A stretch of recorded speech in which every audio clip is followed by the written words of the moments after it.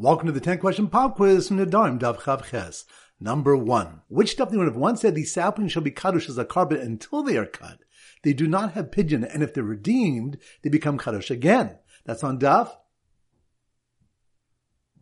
Chav Ches. Good. Number 2. Which stuff do you learn in a case when one said this one shall be forbidden like this one, and this one like this one? When the last is nullified, the rest remain forbidden. That's on Daf Chavav. Good. Number 3. Which stuff do you learn if one said these saplings are hereby kadosh as a carbon, if they are cut, they may be redeemed, meaning the neder is effective and the items are prohibited. That's on Daf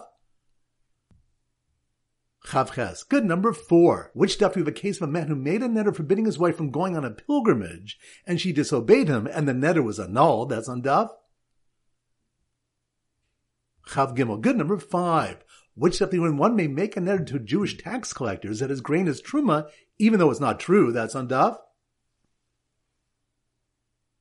Chav Ches. Good. Number 6. Which stuff do we have a case where a person gave a get on condition he doesn't return within 30 days, and then gets stuck on the other side of the river and yells, "Here, I have come." That's on Daf Chav Zayin. Good. Number 7. Which stuff do we have a case when one said konim onions for my tasting because onions are bad for the heart, and was told, isn't the kufri onion good for the heart? That's on Daf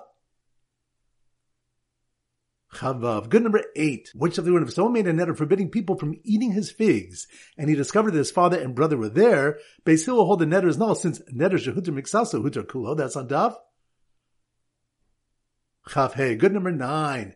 Which stuff do when one gets angry, all types of Gehenna rule over him? That's on Daf Chav Beis. Good. At number 10. Which stuff do we discuss? Onus Rachmana Patre, in the case where someone handed over documents to Basin and they said they should be void if he doesn't return within 30 days. That's on Daf